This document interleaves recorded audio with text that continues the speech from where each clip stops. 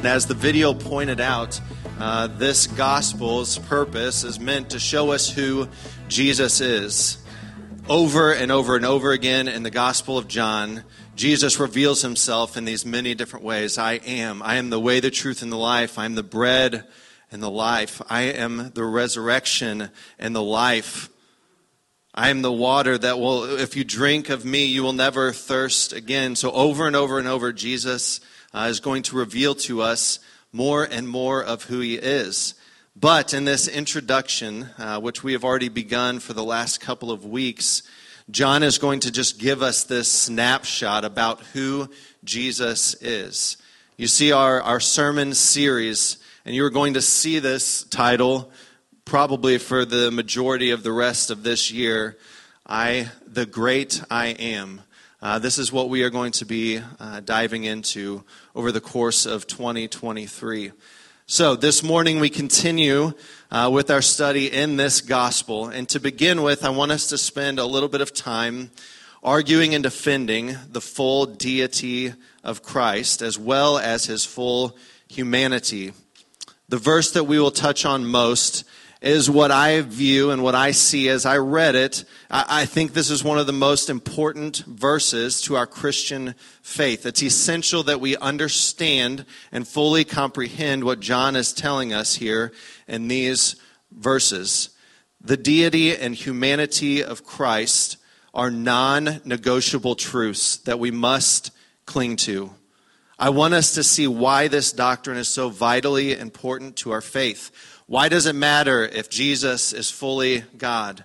Why does it matter that he is also fully human? What differences do these truths make about Christ? And also, what do others say about him?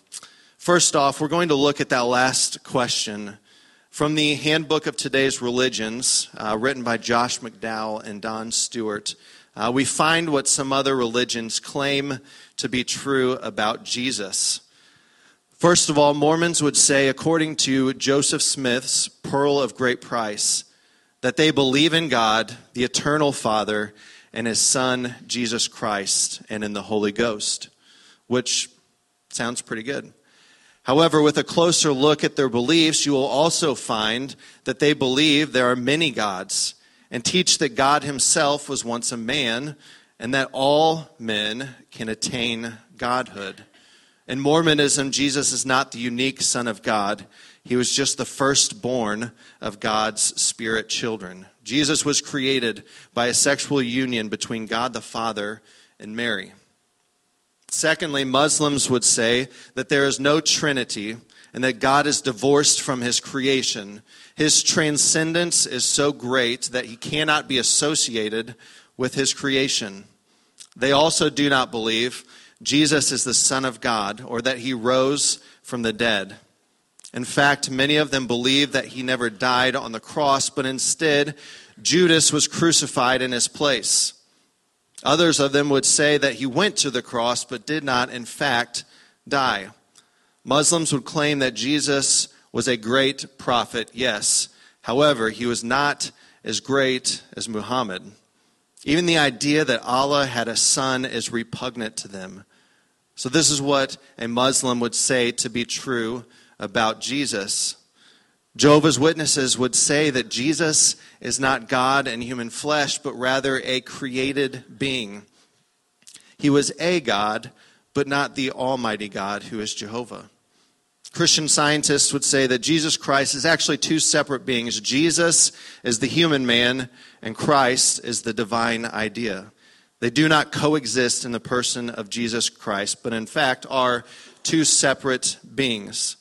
So we have to ask ourselves, what does the Bible truly teach about who Jesus is? Matthew 16, verses 13 through 16, it says, "Now when Jesus came into the district of Caesarea Philippi, he asked his disciples, 'Who do people say the Son of Man is?' And they said, 'Some say John the Baptist, others say Elijah, others Jeremiah, or one of the prophets.' It's great confusion even in his own day. And he said to them, 'But who do you say that I am?' And Simon Peter replied, 'You are the Christ, the Son of the living God. This is what John is going to help his readers to understand. This is what he wants us to understand today. Who is Jesus, and how can you know and believe in him? He will later write in chapter 5, and he referenced this in the video. He says, I write these things to you who believe in the name of the Son of God, that you may know that you have eternal life. Not that you hope that you have eternal life, but that you will know beyond any shadow of a doubt that you have eternal life. As we begin today, I want us to recap from verse 1 in John chapter 1. I want us to take a big picture, a look at the entire introduction that John gives us.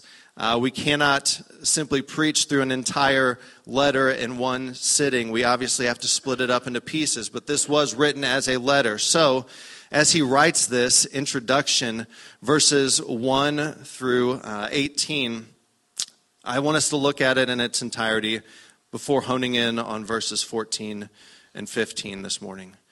So, look, John chapter 1, verse 1.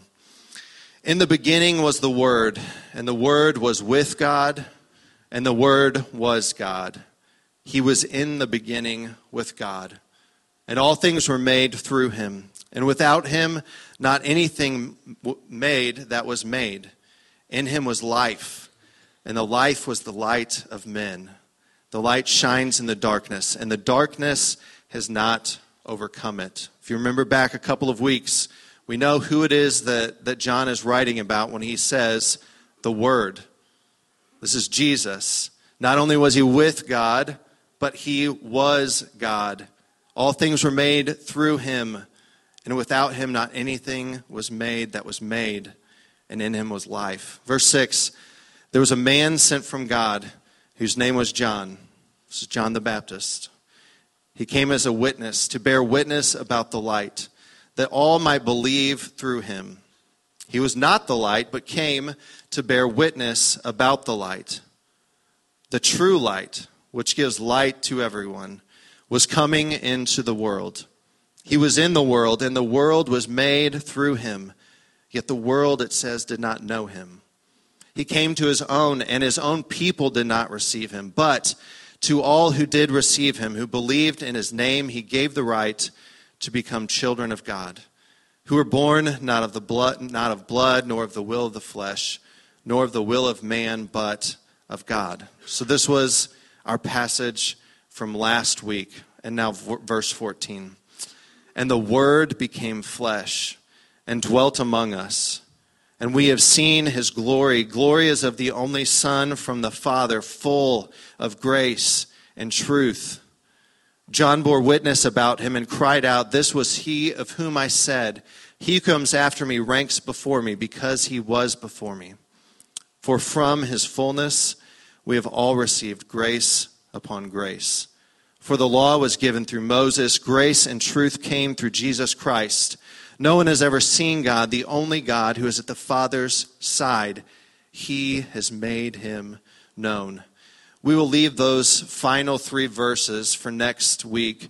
And today we are just going to be looking at verse 14 and briefly verse 15. I've titled the message today what I hope we will take directly from the passage. That Jesus is fully God, fully man, full of grace and truth. We will look at 4 truths this morning from that passage, from verses 14 and 15. And I really wanted to not use alliteration just so that Dad would it would make his skin crawl. And then as I looked at the passage, I was like, no, it just works out too well. So Dad can sleep at night. This morning we will use 4 points, and the first one of which, pulled from the first part of 14, is the nature of Christ. And it says the Word became flesh and dwelt among us. The Word. This takes us back to the beginning of chapter 1 where John began. In the beginning was the Word. It's an obvious reference to Genesis 1:1, which says, in the beginning God created the heavens in the earth. If we go back a couple of weeks when we started this study and we read through those verses and Dad talked about that chapter and that verse, we know who it is that John is talking about. The Word is Jesus. And John tells us again that the Word was not just there in the beginning. He was God. It says that the Word was with God and He was God. All things were made for Him and through Him. If there's ever any question about the fact that God in Jesus, that Jesus is fully God, this opening introduction in the Gospel of John is enough to clear things up. He was uncreated. He was pre-existent. He is eternal, all-powerful, King of kings, the Lord of lords. All things were created through Him and for Him. Jesus, the Word, was in fact fully God. He is obviously not the only one to make this point. Paul says in Titus 2, verse 13, looking for the blessed hope and the appearing of the glory of our great God and Savior, Christ Jesus. Later in 1 John, John will write in 5:20, and we know that the Son of God has come and has given us understanding so that we may know Him who is true. And we are in Him who is true, in His Son, Jesus Christ. He says this is the true God and eternal life. John records these words in chapter 20, verse 28. Thomas answered and said to Him, my Lord and my what? My God. Colossians 2, verse 9, Paul writes these words, my favorite, for in Him all the fullness of deity dwells in bodily form. Hear Paul's words very clearly here. All of the fullness of deity dwells in the person of Jesus. Jesus Christ is fully God. And this is what John is speaking of in the first part of verse 14. This is not a secondary issue that we can argue about and we can kind of fall to one side and say, yeah, maybe. And some of you say, no, He is. It is not something that we should negotiate. Jesus Christ is, in fact, God. We cannot disagree on this fact. He is not a created being. He was there before the beginning of time. He is eternal. So what does he say that the Word did? The Word became flesh. As with many verses that are familiar, it's easy to read through a passage like this and to get a cursory understanding of that phrase, the Word became flesh and dwelt among us. It's very easy to just gloss on past that without fully comprehending what John is saying here.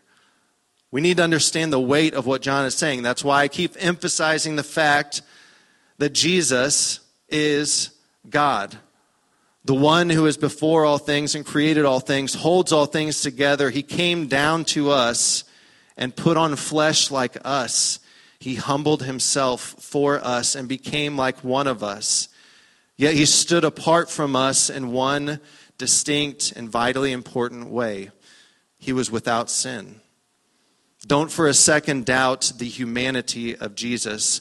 Though we can't comprehend it with our finite minds, Jesus was fully God and He was fully man. No separate beings. His deity and His humanity coexisted. Jesus was fully God and at the same time fully man. Docetism is the belief that Jesus was God, but not human. On the flip side, what is called Ebionism is the belief that He is human, but not God. And both are equally unbiblical and false teachings. Just as His deity is of utmost importance, His humanity is non-negotiable. Why? No angelic being or animal could pay for the sins of a human being. Another human is the only sufficient sacrifice that could pay for our sins. If you remember, Hebrews 10:4 says that it's impossible for the blood of bulls and goats to take away sins. So what does that say about the sacrificial system of the Old Testament? Was it all done in vain? No. God had put that in place on a temporary basis as they awaited the perfect Lamb of God who would once and for all take away our sins. It could only be accomplished by one who is fully human, yet perfect. One who is like us in every way, yet without sin. One who can sympathize with us, who is tempted like us, who wept, who felt the range of human emotion, who hungered and thirsted, who walked and talked like us, but who was perfect, blameless, spotless, without fault or blemish. Hebrews 4:15 says, "For we do not have a high priest who is unable to sympathize with our weaknesses, but one who in every respect has been tempted as we are, yet without sin." Thus, the nature of Christ, as seen in the first part of verse 14, reveals that Jesus is fully God and at the same time fully man. The Word became flesh. And John says that he dwelt among us. This word dwelt literally means to tabernacle. He tabernacled with us, which points us back to the Old Testament when the Israelites were on their wilderness journey. And they carried the tent with them, and wherever they would set it up, in the center of that tent, the most holy place, it said that the presence of the Lord dwelt among them. Wherever they went, the Lord their God was with them. And now John writes that he has now come to us in human flesh, and he has dwelt among the people that he created and that he sustains. Take just a moment of pause to think and reflect on those relationships that you have in your life that are of the closest nature. For me, obviously, my closest human relationships are my wife and our 4 kids. Why? Because we live amongst each other. We do nearly everything together. When we wake up during the week, we get ready for school and work together. We share meals together every single day. We go to games and activities together. We play at the house together, laugh and fight and read and watch movies. We share literally every aspect of life together. That's what makes those relationships so close. So if you were to take those relationships, and on the flip side, if I lived in some other country and I never talked to them and we had zero to little communication with each other, and every once in a while we got a chance to maybe talk for 5 minutes on the phone, we would not really have anything to relate to because we don't spend time together. We would not be able to come up with things that we could talk about. There'd probably be awkward silences because we don't live amongst each other. Jesus is not some far-off, distant being who is divorced from his creation. He is with us. John says he put on flesh and he dwelt among us. He relates to us and lived like us so that he would eventually die for us and ultimately save us. He was, in fact, fully God, but he was also fully human. And these two truths about Jesus cannot be overstated and they cannot be overlooked. They're foundational to what we believe. Thus, the Word became flesh and dwelt among us. Look now at the latter half of verse 14 as we see our second point, the glory of Christ. The nature of Christ, now the glory of Christ. And we have seen his glory. Glory is of the only Son from the Father.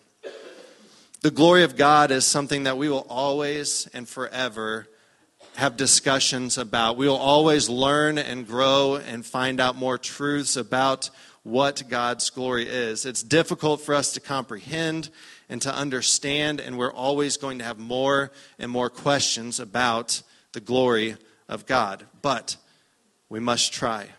One aspect of God's glory that we see in Scripture is his Shekinah glory. And this glory manifests itself in a blazing bright light that cannot be looked upon. Anytime God's glory was revealed, it always had to be veiled. Why? Exodus 33:20 says, God says to Moses, "You cannot see my face, for man shall not see me and live." In the Israelites' wilderness journey, the Lord's presence led them by a pillar of cloud by day and a pillar of fire by night. The mountain where Moses received the 10 Commandments was covered by a thick cloud.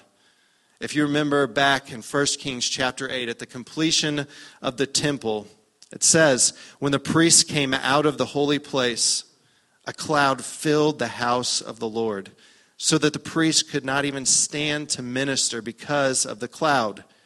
Why? For the glory of the Lord filled the house of the Lord. At every instance where the Lord revealed himself to his people, his glory always had to be veiled. So how is it that John now writes that we have seen his glory? Glory is of the only Son from the Father. How is the glory of God revealed in Jesus? I think, first of all, it's pretty clear and it's pretty obvious that we see God's glory through many of the miracles that he performed.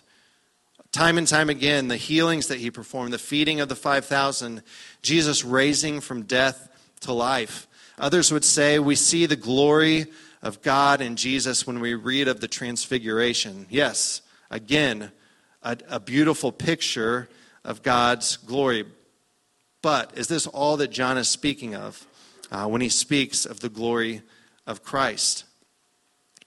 John Piper says this: the glory of God is the holiness of God made manifest. Or he says in another way, simply put, the glory of God is the infinite beauty and greatness of his manifold or many perfections. The glory of God is the infinite beauty and greatness of his many perfections. The greatest and most beautiful display of his many perfections is seen most clearly in the person and work of Jesus Christ. This is why John can say that we have seen the Father's glory, because we have seen Jesus.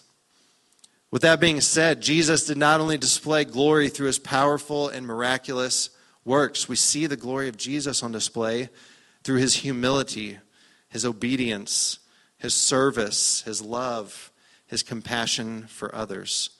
Richard Phillips, who wrote the Reformed Expository Commentary, he says this: Jesus showed us a higher glory. Though he had the power that created galaxies, he subjected himself to human scorn and abuse. He allowed his heart to break as he wept over Jerusalem. He allowed his body to be broken, his hands and feet nailed to a cross by creatures that he had made. And he gave up his life so that we might live. This is why Matthew 5:16 says this: in the same way, sorry, a little fuzzy flying in front of my face. In the same way, let your light shine before others, so that they may see your good works and give glory to your Father who is in heaven.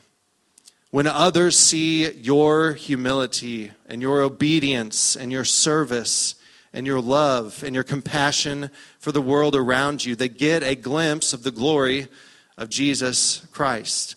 The glory of God is on display all around us, and we exist to point others to him. If you've ever walked through our Membership 101 class, you remember our purpose statement as Temple Baptist Church. It says that Temple Baptist Church exists for the glory of God through lives transformed by the gospel of Jesus Christ. This is our purpose. This is why we exist, to point others to the glory of God. When we imitate the life of Jesus, this is what takes place. When we embody humility instead of pride, when we resist temptation and choose obedience, when we serve the least of these, when we love those who the world says are unlovable, when we allow interruptions to our day and show compassion to someone who has a need but wasn't on our to-do list. This is one thing that Jesus often did in his ministry. He always, hear me, he always allowed for interruptions to his schedule. So what interruptions do we pass by day after day after day that God is saying, listen, slow down, show compassion, imitate Jesus, and display my glory? So John says we have seen it. We have seen his glory in Jesus Christ. And what we find when we experience him is what? Look at the last two words of verse 14. What we find when we experience him is that he is full of grace and truth. We see the nature of Christ, the glory of Christ, Thirdly, we see the character of Christ. And we have seen his glory, glories of the only Son from the Father, full of grace and truth. So, briefly, let us real quick just define these two terms before we go any further. So, grace. We could say that God's grace is unmerited favor. It's getting what we don't deserve. So what do we deserve? Romans is very clear. Paul tells us that the wages of sin is death, that all have sinned and fall short of the glory of God. So we deserve eternal punishment and separation from God. However, God has given us grace through his Son, Jesus. Again, but what about the Old Testament? Jesus had not yet come. What about the Israelites? God consistently and constantly showed grace to his people in the Old Testament as well. But it was through the law and the sacrificial system. This was a form of God's grace to his people. However, it was temporary. Sacrifices given time and time again, over and over, year after year. This was one form of God's grace for his people. And at the same time, it would point forward to when Christ would come as the ultimate and perfect sacrifice, once and for all. Another form of God's grace which is given to every human being on earth who has ever lived is something that we know as common grace. Whether someone is a follower of Jesus or not, we all experience God's common grace. The air that we are breathing this morning, the fact that we are alive today, our free will, the water and food that we eat and drink, on and on the list goes. God has given us all his common grace. However, grace is fully realized and experienced and displayed in the person and work of Jesus Christ. This is the one who is not just full of grace, but who embodies grace. He is grace. The cross of Jesus is the ultimate act of God's grace to us, taking on the punishment of all mankind and dying a death that we should have died after living a life that we could never live. We see grace most clearly when we look to the cross. So Jesus is full of grace, but not just grace. Jesus is full of grace and truth. If you were to look in the Oxford Dictionary, the word truth is defined as a fact or belief that is accepted as true. The quality or state of being true. Now, as you know, we could take this definition and we could go in many different ways. Our culture today tells us that what is true for you is not necessarily true for me. So, what is truth? Is there one truth that is true for us all? Is there a singular truth that we can cling to? What does the Bible teach? Is God's word completely true? Is there another way of salvation, or is there one singular standard that applies to us all? You remember John records later in this book, chapter 14, verse 6, the words of Jesus where he says, I am the way, the truth, and the life. No one comes to the Father except through me. So what is truth? All we must do is look to Jesus to find the answer, because he and he alone is truth. John writes then that Jesus, the incarnate Word, fully God, fully man, is full of grace and truth. Now, one thing that if you were to come to our house, you would find at all times throughout the year, no matter what time of year, as we have Walmart sacks full of what we call treats. Our kids, all four of them, have a ravenous desire for sweet things. And so we started it back whenever our kids were little. We said, if you finish your meal, you can have a treat at the end of that meal. So for the most part, we always have treats on hand. So right now, we currently have Christmas treats, candy from Christmas. We are getting ready to get some Valentine's treats that will fill up a couple of more bags. Then what's next? Easter treats. Summertime, parade after parade after parade. Thank you, Sullivan, for giving us all of the sweet treats on the street. Then we are going to get into the fall, and we are going to get Halloween candy. And then what? Christmas candy again. So it is a never-ending cycle of treats that we have at our house, which is great. Our kids love that, but they feel that it's owed to them to have a treat if they finish their food. So I would say that if you asked any of the four of them, what is the ultimate treat that you could have at the end of a meal? What is the pinnacle of all treats? I just saw Brianna say it's ice cream. That's their favorite. Ice cream is my kids' absolute favorite treat. Now, if I were to present two bowls, if I were to fill one bowl completely to the top, all the way full of ice cream, and then I had a second bowl, and it had maybe one scoop-ish in the bottom, and I were to say, here, which one would you like?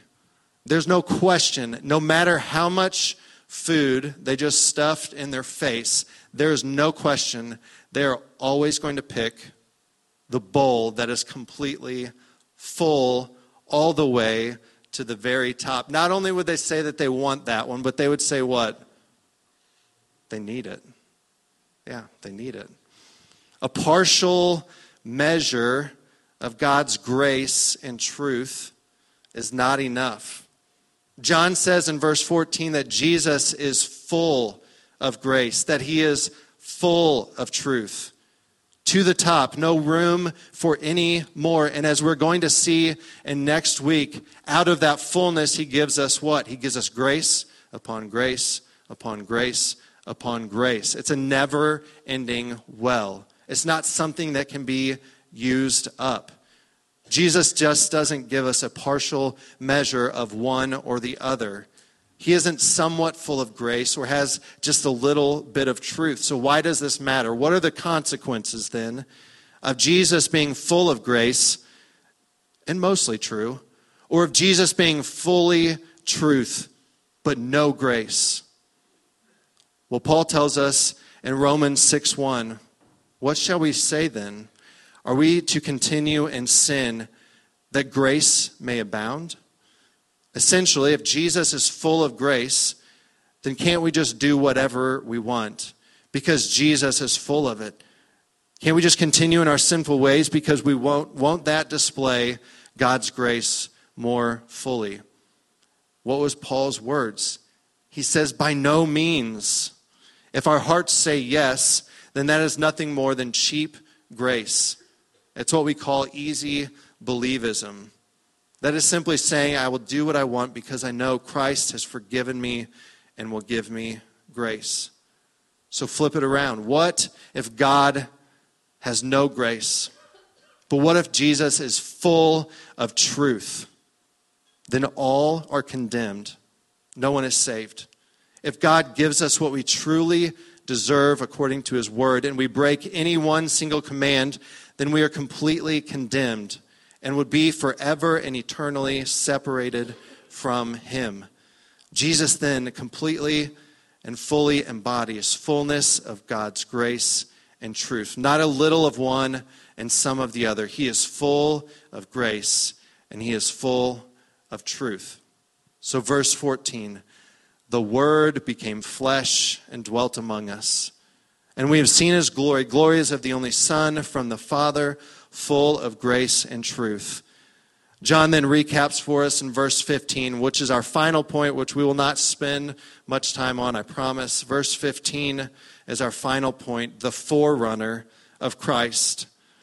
He has already referenced this in verses 6 through 8. He will reference it again later in verses 19 through 34, the forerunner of Christ. Verse 15, John the Baptist bore witness about him and cried out, this was he of whom I said, he who comes after me ranks before me, because he was before me.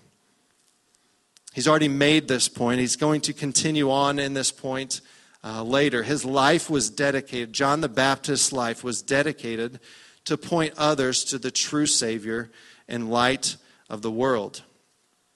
John chapter 1, verse 15 also emphasizes the truth that we pointed out in 14, that Jesus existed from the beginning. So how could John the Baptist say that he was before him when Jesus was born 6 months after him? As we've already said, it's only by the fact that he was fully God and he was there in the beginning. John was not the one the world had been waiting for. His entire ministry was to prepare the way of the Lord. John the Apostle records the words of John the Baptist later in this chapter in verse 29.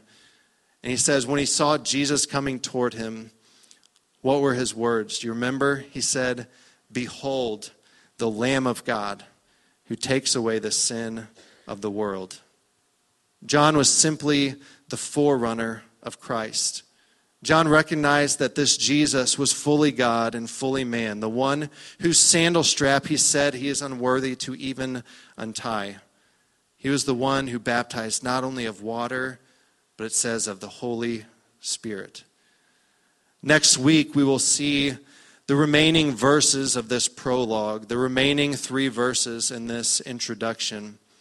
How from the fullness of God's grace, as I said before, he gives us grace upon grace. And likewise, Jesus is the fulfillment of the Mosaic law. And lastly, we're going to see how if we have seen and experienced Jesus, we have a clear picture of the Father. As I said at the outset, John wants us to know who Jesus is. He wants us to understand his nature. He wants us to know that he is fully God, the divine creator and sustainer of all things. He wants us to know him personally because he is God in the flesh. Not some far-off, distant being who is divorced from his creation, but one who came down and humbled himself and lived like us and died for us. He wants us to see his glory, glories of the only Son from the Father. He wants us to experience his grace and his truth. Not a small measure of grace and truth that our temporal minds can comprehend. A grace and truth that is full to the top, inexhaustible, and never-ending well. He wants us to know him personally, and he wants us to have a relationship with him. Jesus is, in fact, fully God. He's fully man, and he is full of grace.